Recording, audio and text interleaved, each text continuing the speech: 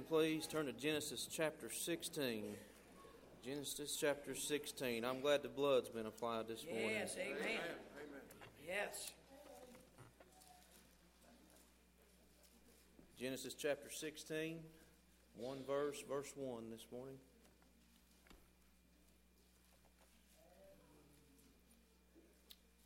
Genesis 16, verse 1. Now Sarai, Abram's wife, bare him no children. And she had an handmaid, an Egyptian, whose name was Hagar.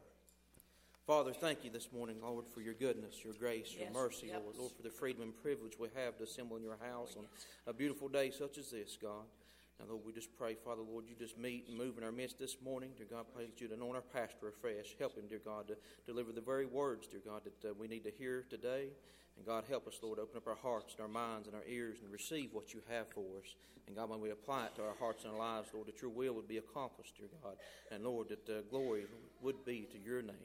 In Jesus' name, amen. Amen, amen. You be seated. Again, we appreciate you being here so very, very much. Amen. Each time changes just messes everybody up. I'm telling you. We are creatures of habit. Amen. We are great creatures of habit. And but God will help us anyway. Genesis chapter number 16 this morning. Perhaps,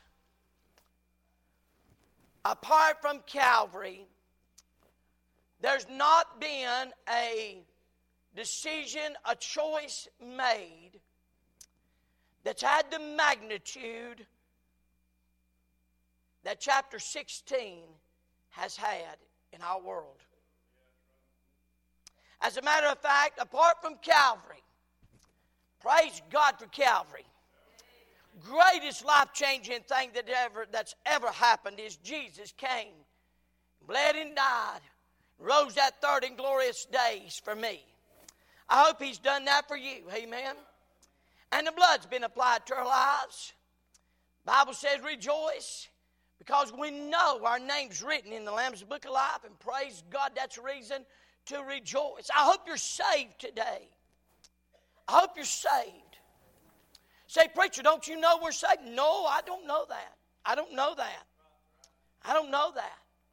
I'll be honest with you. I'm not so sure there's near as many saved as we like to think there is. I hope you are. Hope you are. Amen.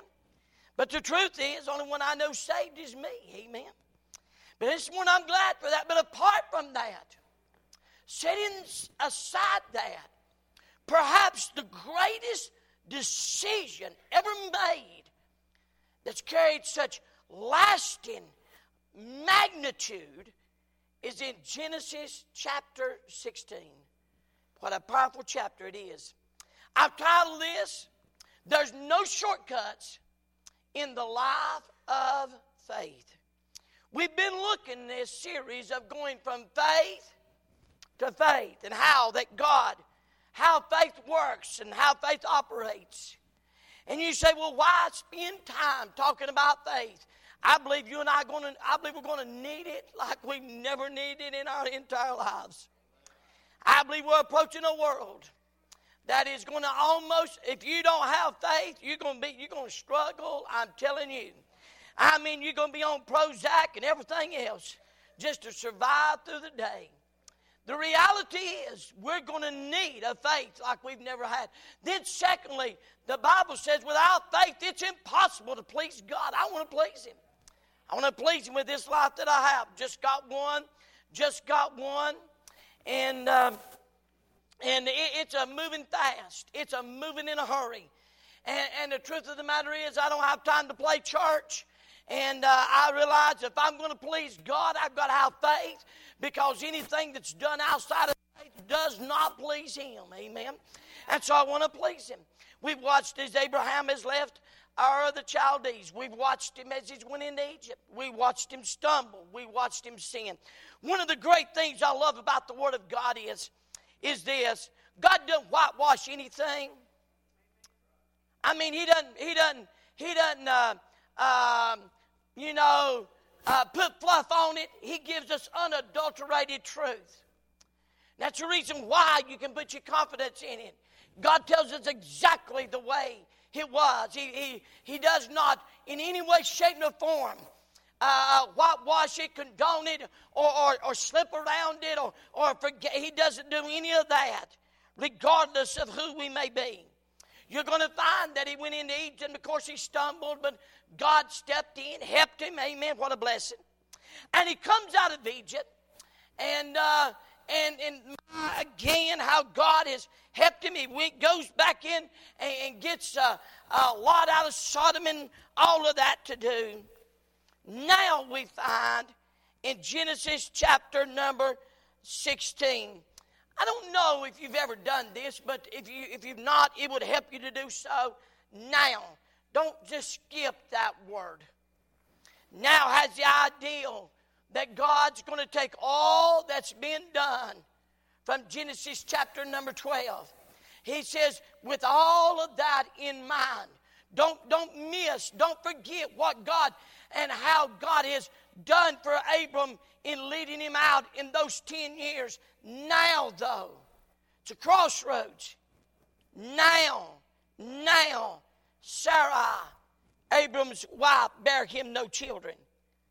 She had a handmaid, an Egyptian, whose name was Hagar. Now, almost immediately, two things, and then I'll give you what God's put in my heart. Number one, let me just say this. I want you to write it at the top of your Bible, and if you do this, it'll help you. Almost immediately, God is a God of divine order.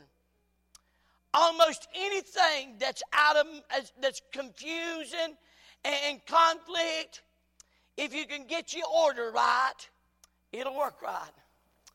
God's order's always been, the head of man is God, head of woman is man. God's to be worshipped, man's the head, woman's the heart, and children are to obey. Now I know some old liberal reprobate don't believe that junk, but it still doesn't change God's order. God's to be worshipped and honored. Man's the head, woman's the heart, and children are to obey. That's simple. That's simple. You say, well, I just don't. You know, what we believe about God doesn't change anything about God, no matter what we may want to believe. Notice in verse 2. And you say, well, what's the big deal about this order? Notice in verse number 2. And Sarai said unto Abram, behold now, hold it. The Lord hath restrained me from bearing. I bear thee, go into my maid. It may be that I may obtain children by her. And Abram hearkened to the voice of Sarai. Immediately, orders messed up. Immediately, orders messed up. I have just two things here tonight. This morning to give you. Number one, we see the proposition. We see the proposition. And we start in this proposition. They decided that this problem was too big for God to handle. And the Bible says, now Sarai, Abram's wife, bare him no children. And she had a handmaid, an Egyptian, whose name was Hagar. And Sarai said unto Abram, no, now the Lord hath restrained me from bearing. I pray thee, go into my maid. It may be that I may obtain children by her. And Abram hearkened to the voice of Sarai. In other words, they said, well, it has come time for us to help God out. Now, I've tried that more than once. And you know what I found? He doesn't need my help. May I say this? He don't need your help. Amen. I want you to know he don't need any of our helps. But they decided, it is now time that we're going, this problem, this issue has impossible written all over it. And the truth of the matter is, this is bigger than God. So we're just going to have to see if we can figure out a plan. And we're going to have to come up with a plan to fix it. How many of you have done God's planning for him before? More than once. My soul, how often we do this. And we see here a proposition is given. But now Genesis 18:14 said, is anything too hard for the Lord? He asked that question. See, when we began to walk with God and walking towards this faith walk, from faith to faith, you won't walk too far till you come to this kind of place where God's going to give you something that you can't think it out, figure it out, make it work. You can't finagle it out and make it work right. You can, however, make a mess of it, and that's what they're fixing to do. You see, they equated God's delay to God's weakness. I'm amazed at how many folks, I'm amazed at how many people that say they're saved and born again and washed in the blood. And yet they can't even believe God to be honest with God. I'm amazed at that. I'm amazed. Now they believe that same God's going to take them to heaven that they've never seen. Going to give them a mansion they've never been in. And yet they'll rob God, not even, I'm amazed at that. I truly, you're looking at a preacher, I believe, praise God. I had a little aunt, she had a speech impediment. She couldn't understand her. She was around her for a real long time. Loved cats, had a house full of cats, never married, lived by herself. And when she died, the preacher preached her funeral, and it said, in my father's house are many rooms. And boy, I wanted to jump up and shout, praise God. She ain't in a room. She had gotten saved. She loved Jesus. And I want you to know, praise God, she's got a mansion, not a room. She lived in a room all of her life. See, we find here, in this thing, I love this. Someone asked, there's no England preacher by the name of Philip Brooks. And he was noted for his poise and quiet manner. But one day he was in a truck. He was like a caged lion just going pacing. Someone said, Dr. Brooks, what's wrong? He said, the trouble is I'm in a hurry, but God isn't. I love it. That's me. Amen. Oh, we find the Bible says this. The Bible says not only so, but we glory in tribulation. Also knowing that tribulation worketh patience, and patience experience, and experience hope. But notice this proposition. Number one, notice the author.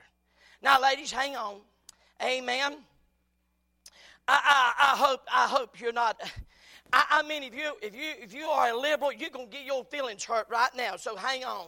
Amen. Go ahead and get your handkerchief out and start bawling, because it's coming. I'm going to tell you something. The author of this thing was Sarai.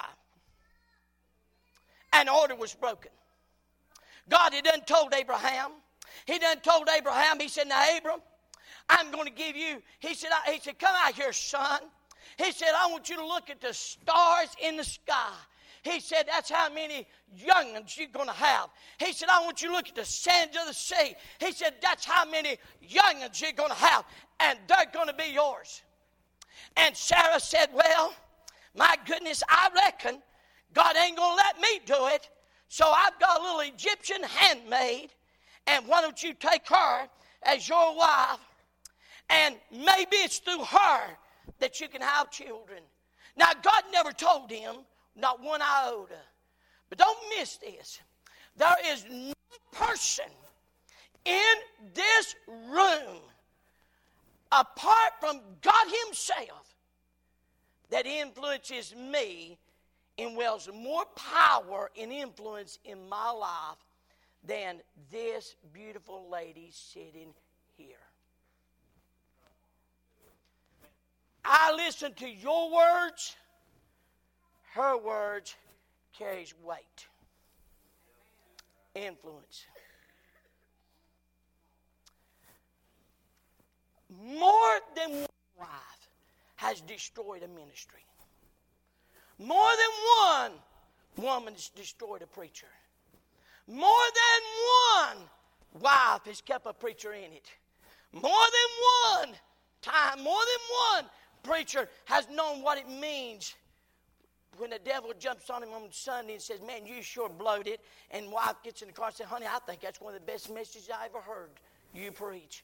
And I mean, I'm going to tell you, it's like putting an air compressor to you. Helps you get back up. The power of that influence. See, we've got this ideal that you got to wear the breeches and you got to be the boss and you got to be the one making all the choices. You don't understand. You are missing this thing by 40 miles. Bless God, nobody has more influence in Abraham's life than Sarai does. God should have had, but here, he's listening. And nobody could have done what she did. But may I say, Satan knew that too. You ever wonder why Satan didn't come to Adam in the garden? Why didn't he just come to Adam and say, Adam, I tell you something. Hey, man, that fruit will make you wise. You'll be just like God. Why did he come to Adam? He knew something. He knew something. He knew that she was that weaker vessel, not that she's a weak vessel. The weaker vessel. In other words, God so designed her that way. God designed her that way. And ladies, don't get all sideways with me now and get old long lip. Amen. You'll sit on your drawers are getting a wad, you'll sit on a knot the whole service. God designed you perfectly to be that helpmeet and to be that powerful influence. Nobody else could have done this but her. And Satan knew that. The author of it was Sarai. She came. She made her proposition. I mean, you say, man, the source of the temptation had much to do with the strength of the temptation. And the strength was in her. See, it's amazing. We find you say, man, this is hard. And it was. But you know what made it harder? You know why? You know why that, ma'am, hey, ma'am, listen, you know why you lost such an influence? You're in the house. She's already in the house. The temptation's already in the house. They're not going to have to go to Egypt and get her. They done brought her out of Egypt. You remember, don't you? When he went down that trip and he got all the money from Pharaoh and he come back and the first conflict was over that money. Man, it's going to blow. It's going to blow your mind. For some that stand before God and they have loved their money more than they've loved God, and God's going to judge them for that mess as sure as the world. You don't take none of it with you. The truth is, all of a sudden, and it caused conflict with him and Lot.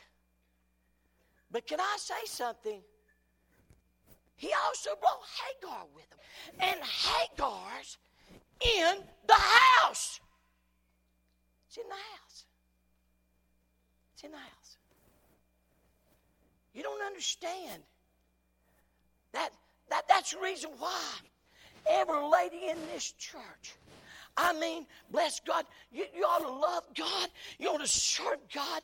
You ought to get along with God every day. And you ought to pray for your family and pray for your husband and pray for your children, because nobody carries the influence you did. I know this is going to tire some of you up, and it'll be okay. I ain't got time to play church. I'm running out of time. Amen. But don't miss this. There was a day that Daddy went to work. Amen. And the kids went to school. And Mama stayed at home and she took care of the house. And I want you to know there's a day she'd find her a place beside an old stove. It might have been an old wood stove, but she knew God. She paid hell off the family and hell off her husband when he went to work. By God, we've sold it out for $1 bill. For another toy and another trinket and another this. Now please don't come up to me after service and say, well, you know, preacher, in this day and hour, it takes two to make it. It takes two to keep up the lifestyle we have. That's what it takes. All right, let's not blame God for that. Idea was she's author, and it's hard. Number two, he had already been accepted. She's been in the house 10 years. I tell these young couples this all the time. And I want every young couple, especially you young married couples, will you look at me right now for just a minute? And for this goes for any married couple. You are an idiot to let some young woman move into your home. You ain't got a lick of sense. You ain't that good a Christian. I'm not that good a Christian. No. See, when I'm at home, I can take my shirt off and let Darlene see this awesome body that's in her head. Amen. Nobody else. Nobody else. No one. I can do that at home. I'm going to tell you something. When you're at home, it's in the house, and it's already been accepted. That's the author of it. Notice something. Notice something else. I see in this the appearance of it. Oh, just hang on now.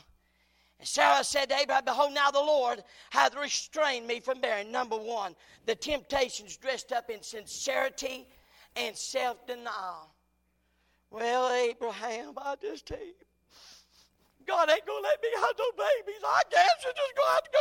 I'll make the sacrifice. Go ahead and do it. It's all dressed up. Why don't we quit dressing up selfishness and sin and justification? When are we as God's people just going to get it down where we are? And the truth of the matter is, it ain't nothing more than just old selfishness and justification. Well, God ain't going to let me do this, I guess. And see, she done counted God out. May I say this? It's amazing. And I don't care what it is. You can justify anything if you work hard enough at it. You can dress it up. The appearance of it is that it was self-denial and sacrifice. My goodness, we justify it. Well, I'll tell you what's the truth. But it's amazing how we do this. I mean, she said, you know, now, Abram, you know. Now, Abram, you know. Abram, you just don't get it, McMahon. Listen, I can't have no babies now. It's over. It's over. So here's what you need to do. I've got a young Egyptian maid, and you take her for a wife, and she can have children for me. Can I just say this? Listen to me. I don't care who you are. It is very easy to give the appearance of being right. And it had all the appearance. It's dressed up. It's dressed up. Now, I mean, we're masters at it, are we not? I mean, you know, you do understand, don't you? You do understand. I mean, we just got to shack up. I mean, you understand, don't you, preacher? No, God don't understand that. No, He doesn't. Well, we just got to do it. No. God don't understand. No.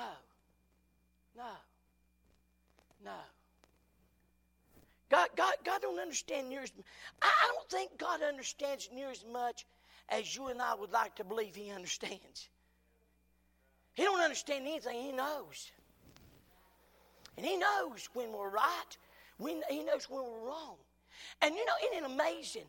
Isn't it amazing how we so quickly give it the appearance that, you know, God's kept me. This is God's fault.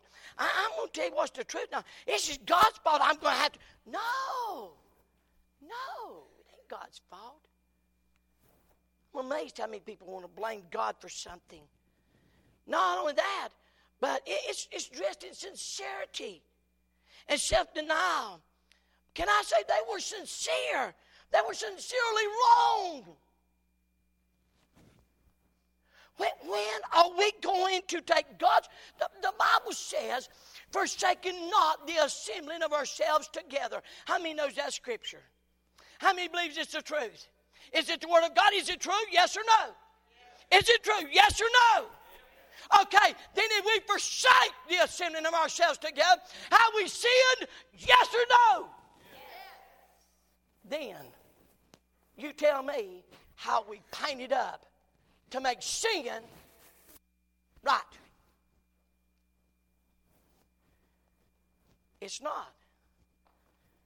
Oh, notice the approval. I mean, the sincerity of it here. The appearance. It's got God wrote on. It looks like God. This is what God's going to do. And then all of a sudden, it becomes justification. Then notice something else. The approval. And Abram hearkened to the voice of God. Notice, society approved of this. As a matter of fact, this was a common thing in that day. As a matter of fact, you were really despised and looked down on if you did not have a child. You was looked inferior. I mean, they talked bad about you down at the store. You was looked down. You was frowned on. Something wrong with you. Your lesson, all that kind of stuff. Amen. Now, when they see you with a line of youngins, they say, oh, dear Jesus, bless our heart. Amen. Now they frown and whine and cry and fall somewhere and pray for them. Amen. But in that day, it was a stigma if you didn't have a child. May I say, polygamy was a very common thing. It was not uncommon for a man to have one more than one wife. Nowhere in the Bible do I find that God was pleased with it, but it was done. Society approved it. Society approved it. May I say, Sarah approved it. I mean, she said, this is what you got to do. But let me just say, the sovereign said, no. No. Isn't it amazing? We say, whoo, thank you, Jesus, for the yes. But the same God, we get mad, blow up like a bullfrog. We march out of the church with a long lip, and we say, I'm done. When God says, no. But if he ain't got a right to say no, then he ain't got a right to say yes. He's got to have the authority to say yes, but he's also got the authority to say, has God ever told some of you no? Amen. Boy, he has me. Broke my heart. I didn't like it one iota. But I want you to know, God didn't care what I liked about the thing. It's a matter of, am I going to be obedient to it? We got some young people that I do believe in my heart. God's doing some things in the young people in our hearts. Right now, I believe that. I believe that every fiber of my being, God's moving in some young people's hearts in our church. And right now, they're in the most vulnerable place that they'll ever be. There's some of you, more life, some things have happened, and you're in a very vulnerable place. You're in a very vulnerable place. You know why? Because you're lonely. You know why? Because you don't know what to do. You know why? Because it doesn't seem like there's no clear answer to it. What you got to understand is, you got to be careful that Satan doesn't give you something painted up like God. He may look like God. Everything about this looks good. Society approved it. Sarah approved it. I mean, if Miss Darlene said it's okay for me to have another woman, I guess it's right. I don't think I want another woman. One's all any man needs. Amen, right there. Tell you. It's all everybody needs. The approval. We find here, see, with the word of, you say, well, how do I discern it? All you got to do is get in this book. This book, and that's the reason we miss it so much. We're forgetting this book. See, when you ask God for God's approval, I want you to know, it is looking into the Word of God. And when the Word of God says something, just do it. Boy, you know what's worse than waiting on God? Is wishing you'd waited on God. Did you hear what I said? You know what's worse than waiting on God? Is wishing you'd waited on God. One story, and I'm not going to get in many illustrations this morning. he was a dear man. He's an older man. His wife died, and I knew him well. And it wasn't too awful long after that he remarried. And I seen him at the gas station. I said, well, matter of fact, his name was George. I said, George, how you doing? And then he said, not too good. I said, well, what's wrong?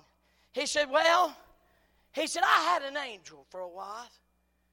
He said, I had an angel. He said, she was just wonderful in every way could be thought of. But he said, I remarried.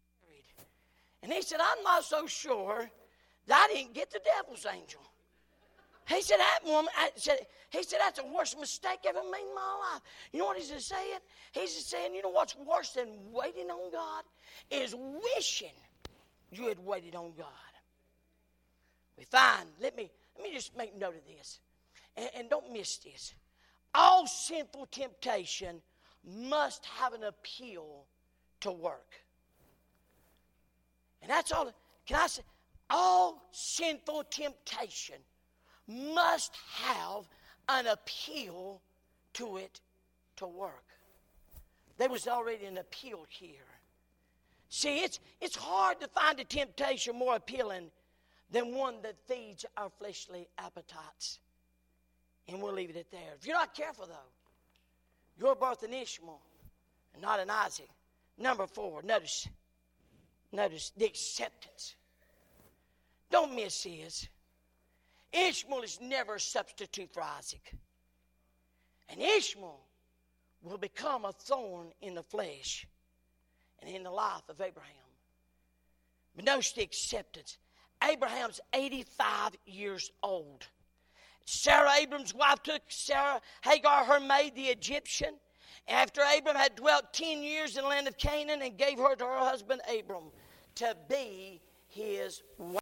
Now, if you're in the mark in your Bible, notice that to be his wife. You might want to put a little underline. We'll come back to that in just a minute. He's been walking by faith for 10 years. I mean, he's learned some great lessons in the last 10 years. I mean, he's learned some things in 10 years. But may I just say this? There's no perfect timetable to be physically, mentally, spiritually, to where temptation can't get you. Are you listening? Well, I served God 25 years and I failed. No. You don't understand. All that does, if you've served 25 years, you're just more accountable. It doesn't mean that you're exempt. Let me tell you when you're exempt from temptation. Every person here, let me tell you when you're exempt. It's when you take the last breath here and you breathe the next breath there. And when Jesus says, come up hither, and in a moment, in a twinkling of an eye, you'll be changed. And until that is changed, until this old flesh is changed, until this corruption puts on incorruption, this mortal puts on immortality, until that happens, you will not be exempt from temptation. I don't care who you think you may be. You're fooling yourself. Here was a man and he accepted it. You're going to find God's got a perfect timetable in what he wants to do. And Sarah waited, and Abram waited. But you know what? You say, well, why did God wait so long? I'll tell you why. Abram and Sarah wasn't dead yet. There was not as good as dead.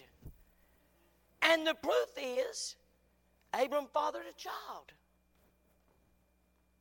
God's going to wait till Sarah's dead and Abram's dead, and then he's going to step up and say, let me flex my muscles for you. Let me show you what kind of God I have. Let me put on display. I'm going to take that which is dead, and I'm going to energize it and give life to it. Let me tell you why God's not answered your prayer. Well, I'm seeking. I'm looking. You ain't dead yet. You mean physically? No. Dead to your opinion, to yourself, to everything. I've given this illustration before. Let me give it to you again. We was down a little white church, and the church called me and said, Dad, a parsonage, I was working a full-time job. I was going to school. He was killing me. And, it was just unbelievable. But anyway, a church called me and said, we want you to become pastors. As a matter of fact, basically, here's what they said. If you want it, it's yours. All you got to do is accept it. I said, okay, well, praise God, brother. I'll pray about it. I said, honey, you pack? I'm going to pray right now. Amen. You be ready to load the car. I was ready to go. In the story, I was ready to go. It appeared everything about it seemed to be good. But that evening, God slept up and said, no. No. You can't go there. I remember walking back down that evening, coming back over to the church, little white building. I remember just like this yesterday. I walked in, opened up the door. I didn't even cut the lights on. I went in. I throwed my heads up. I said, God, just go ahead and kill me then. Kill me if you're not going to let me go. And God said, that's exactly what I got in mind of doing. That's exactly. You got it right, son. That's exactly what I intend to do. That's exactly what He's wanting to do to you. Why didn't God get in a hurry? He's waiting on them to die. Not physically. Dying to their agenda. Dying to their opinions. Dying to their ideals. Dying to their thinking. Well, let me tell you what I believe. Dying to what they believe. Dying to all of us. And saying, let me be everything. Let me be everything. Saying, he come to the place. He staggered not at the promise of God through unbelief, but was strong in faith, giving glory to God. We see the proposition. Notice number 2. Just got 2 points. Number 2, the problem. Now immediately, things start happening. Notice, first of all, they lacked God's foresight. They lacked seeing what God knew. In verse number 5, and Sarah said unto Abram, my wrong be upon thee. I've given my maid into thy bosom. And when she saw that she had conceived, I was despised in her eyes, and the Lord judged between me and thee. Have you ever seen 2 women fight? I run a sanding room at Knob Creek, and I worked a whole lot of women. And I come out one day from break, and I went in there, and there's 2 women. They was in the middle of the floor, and they had each other by the hair, and they was squalling. I watched 5 minutes before I broke it up. I wasn't going to let it go on, amen? It was interesting. They was in there, they was going at it, I'll tell you. Screaming and crying and hair pulling. Can I just say something? Almost immediately, a problem showed up.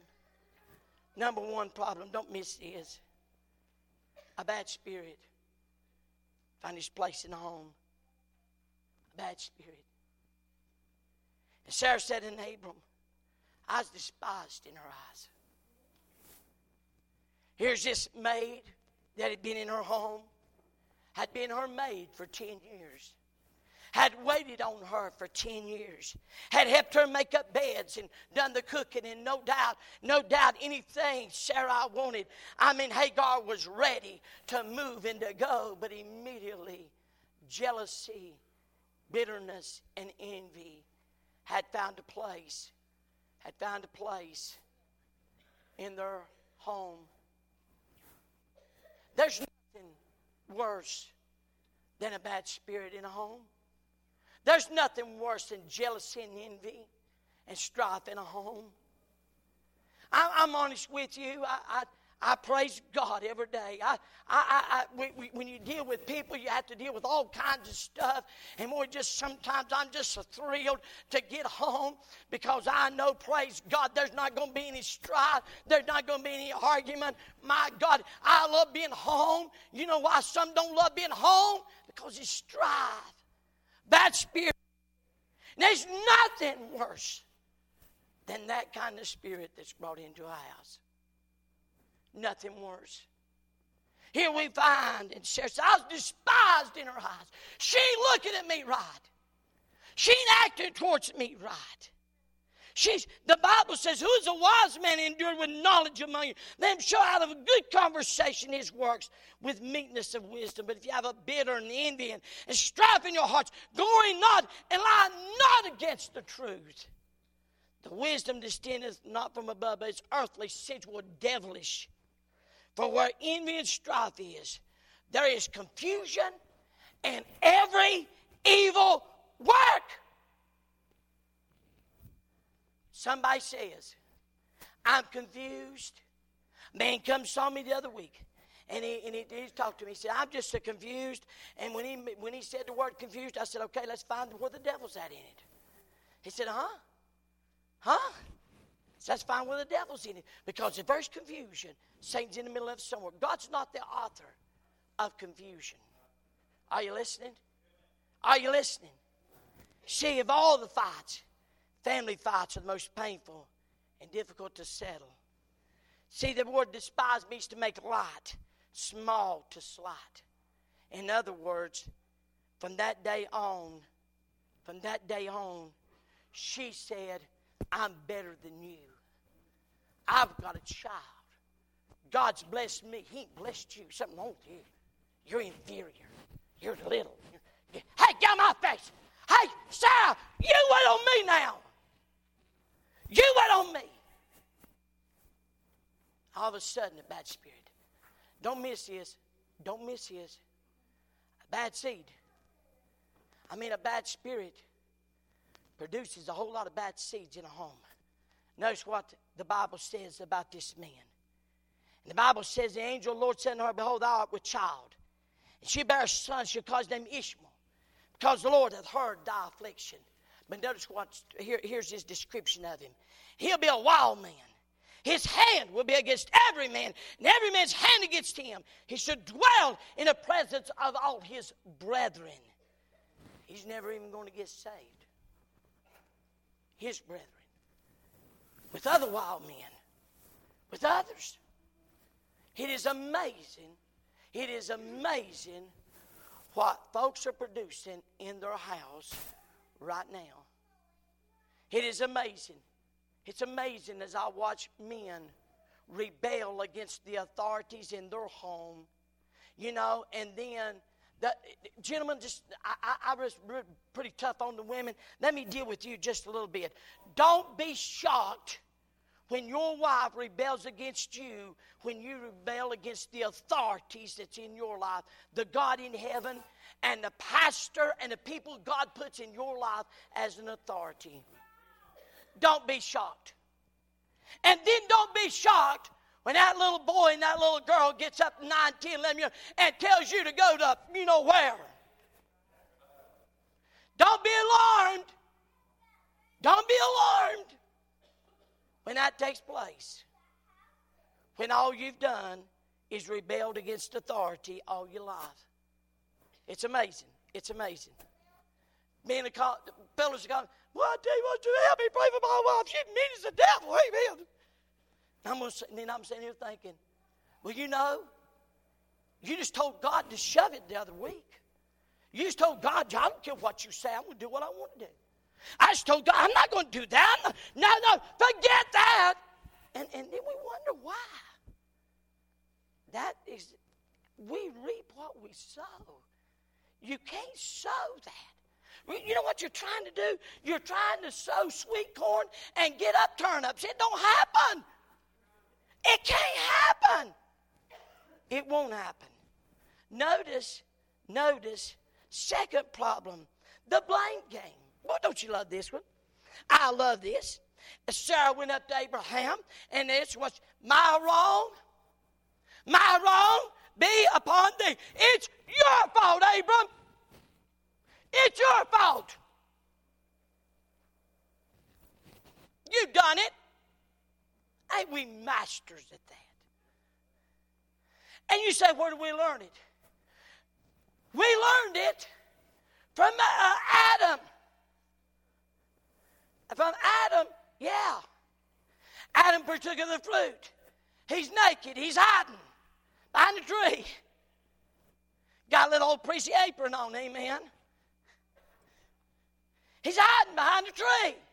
God said, Adam, where are you at? He said, I'm hiding. He said, why are you hiding? Because I'm naked. Who told you you was naked? He said, well, I can see. I'm naked. Who gave you that? Well, God just, I tell you, I didn't want to bring it up. That woman you gave me, that woman, she's the downfall of everything. She's the cause of it. I'm in a mess today. That woman you gave me. Hey, Miss Adam, Eve, what you got to say for yourself? Well, God, I just tell you, the devil made me do it. The devil made me do it. That's what. And you know what the devil's are doing? He's over here. Hey, say what you got to say. Woo! Glory! That's what I wanted to do. He loves it. He loves it. The blame game. She said, Adam, Abram, this be on you. You done it. What's wrong with you, Abram? Why'd you go? Well, you brought her to me. You said it's okay. Amen. You said it's all right. Oh. Notice what he said. But Abram said to Sarah, Sarah, hey, get off that junk. She's your maid. You deal with the problem. You deal with it. Now let me just say this. Both of them are wrong. Not one of them. Both of them are. Number one, Abraham was wrong in listening to her to begin with. Now I'm not saying, husband, don't listen to your wife. I'm just saying this. When you got a word from God, nothing trumps a word from God. Nothing. Nothing trumps a word from God. And what here was Abram's sin. Abram should have got to that altar he built. He should have gone on his face and said, now God, Miss Sarah, boy, that beautiful bride you give me, I love her more than life. She said, maybe you're just going to work through Hagar. And you know what he found? He would have found God saying, hey, stupid, no! Okay, I got it. But he never. He just went right on into the business. And the Bible says that immediately, so Abram was wrong there. But then Abram was right. Sarah was not his authority. Hagar was not his authority. Abram was not Hagar's authority. Sarah was. I told you earlier to mark under there where it said, wife, notice what it said. And the Bible says, a little later on, and I'm getting ahead of myself, the Bible says in Genesis 16 and 8, and he said, Hagar, notice the term, Sarai's maid. Whence comest thou? God does not, the angel of the Lord does not call her Abram's wife. She's Sarai's maid. And in the maid, her authority was Sarai. Sarai's authority was Abraham. And Abraham's authority was God. The order. So Abram was right there in doing that. So guess what she done? Sarai pulled out the horns and she went and let her have it. Amen. She blasted her. She blasted her. She really went in there, and no doubt, I would love to have seen it, but the Bible doesn't tell us. But the Bible says, and Abram said unto Sarah, behold, thy maid is in thy hand, do to her as it pleaseth thee. And when Sarah dealt hardly with her, and that's all God says, hardly with her, she fled from her face. Third problem, bolting, running, fleeing, running away. She run. The solution is let's run. Let's run. Guess what? We're still doing that. Adam, guess where we learned that? Adam, when he sinned, what did he do? He ran and he hid. Guess what we're doing today? We're running. We're running. We're trying to get in that place to where we don't have to be accountable to God. She run. I believe Sarah, I believe Hagar headed back to Egypt. I can't prove that, but I believe she did. But whatever she done, she run. Can I help you? You can't run from your problems. They'll always chase you down. And no matter where you go, when you get there, the same people's going to be there. See, we don't solve our problems by running from God. We solve them by running to God. See, Abraham learned that when he went into Egypt. Man, he didn't do too good in Egypt. He learned a good lesson. I love this story. There's two hunters. I thought about Michael when I read this. There's story two hunters who came across a bear. He was a big one. So they dropped their rifles and run for cover. One man climbed a tree while the other hid in a nearby cave. Suddenly, the bear just sat down between the tree and the cave. Suddenly, the hunter in the cave come rushing out, almost running into the waiting bear, and then he dashed back in. And the other man hollers, "Hey, Woody, are you crazy? Stay in the cave." He said, "I can't. There's another bear in there." That's what we do. That's what we do. We run from a problem only to a bigger problem. I'm going to give you one illustration, just being as serious as I can be. I'll never forget this. I would to God some of you would get it. I went to a dear man. He's dying of cancer. I'll never forget it as long as I live. He said, "Get a chair and shut the door." I did. He looked at me and said, "Preacher, I want you to tell him." He said, "I was in." He said, "I got mad at the house of God about something somebody said. It wasn't important, but it got me mad. And I took my family, and I said, 'Bless God, we're leaving.' He said, 'We did.' Then he said, I got back right to your church. I got back to Solid Rock, and I got right with God. But preacher, would you please tell them? Would you please tell them, my children?" And he named them all. He said, "I can't even get them to darken the doors of church." And in his family, he didn't have but about 2 or 3 just even living for God at all. I'll never forget that. And he said, "You know why?" He said, "Because I thought I would just run." And I'm going to tell you something. You can't run from problems. You just got to face them. And the answer is to find that altar back with God. Last point, I'm done. There was a proposition. There was a problem. But notice, there was the pride that had to submit. I want everybody to look at me right now. Look at me right now. Right now. Let me tell you, number one problem, number one thing, number one issue, bigger than all of this, number one thing that keeps people from being wrong, being right with God. One thing, our stinking pride. Our pride that will not submit to the will of God. Our pride. All 3 of this in this crowd had to submit their stinking pride. Hagar had to submit her pride. God comes to her and says, "Listen, I believe she's on her way back to Egypt." God runs into her. He said, "What are you doing here?" She said, "I flee from the face of my mistress, Sarai." And the angel of the Lord said, "No, return to thy mistress," and notice one, "and submit thyself under her hands." There are people sitting right here.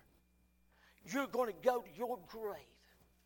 Now you listen, you're going to go to your grave miserable because you're so hell-bent in your pride you won't forgive.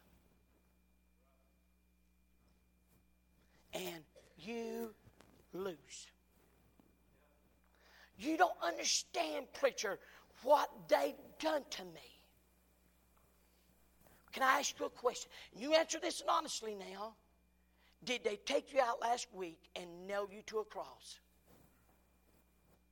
Did they take you out last week and tie you to a post and take a leather whip with 9 strings and glass and rope and beat you to where you're so bloody you didn't even look like a man? Did they do that? Did they nail you to a cross and stand you upright? Did they?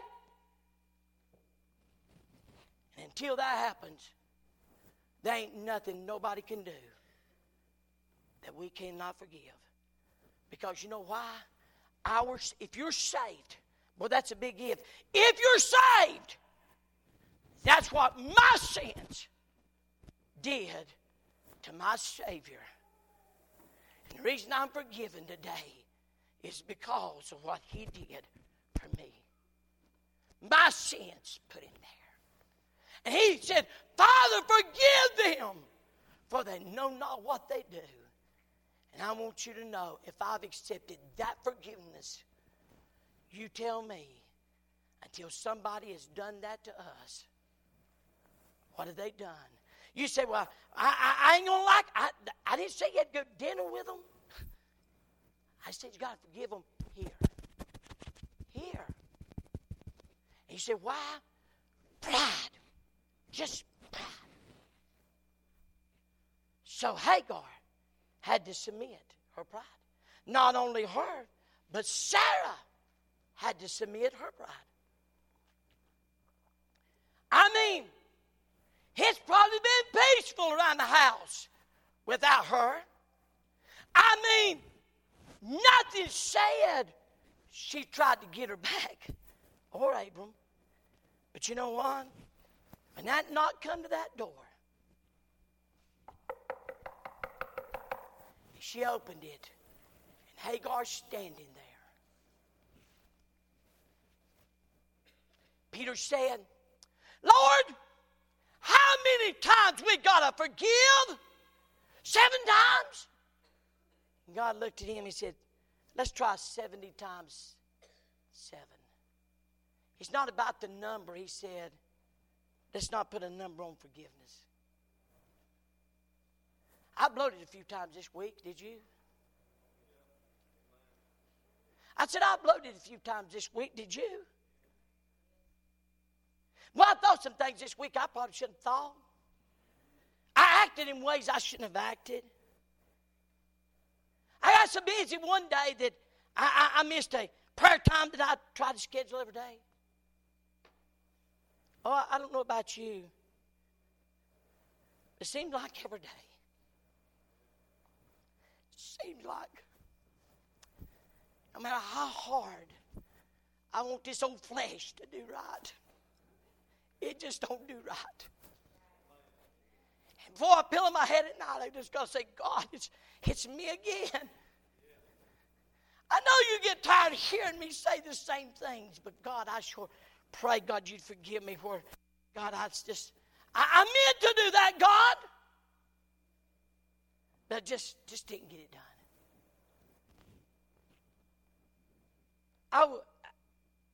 I can't understand. She had to submit. Hagar said, Sarah, I'm so sorry. I'm sorry I looked at you that way and despised you. I think on the way back, oh, Hagar got to thinking, for 10 years, she was my host, and for 10 years, she was good to me. I mean, for 10 years, she was good to me.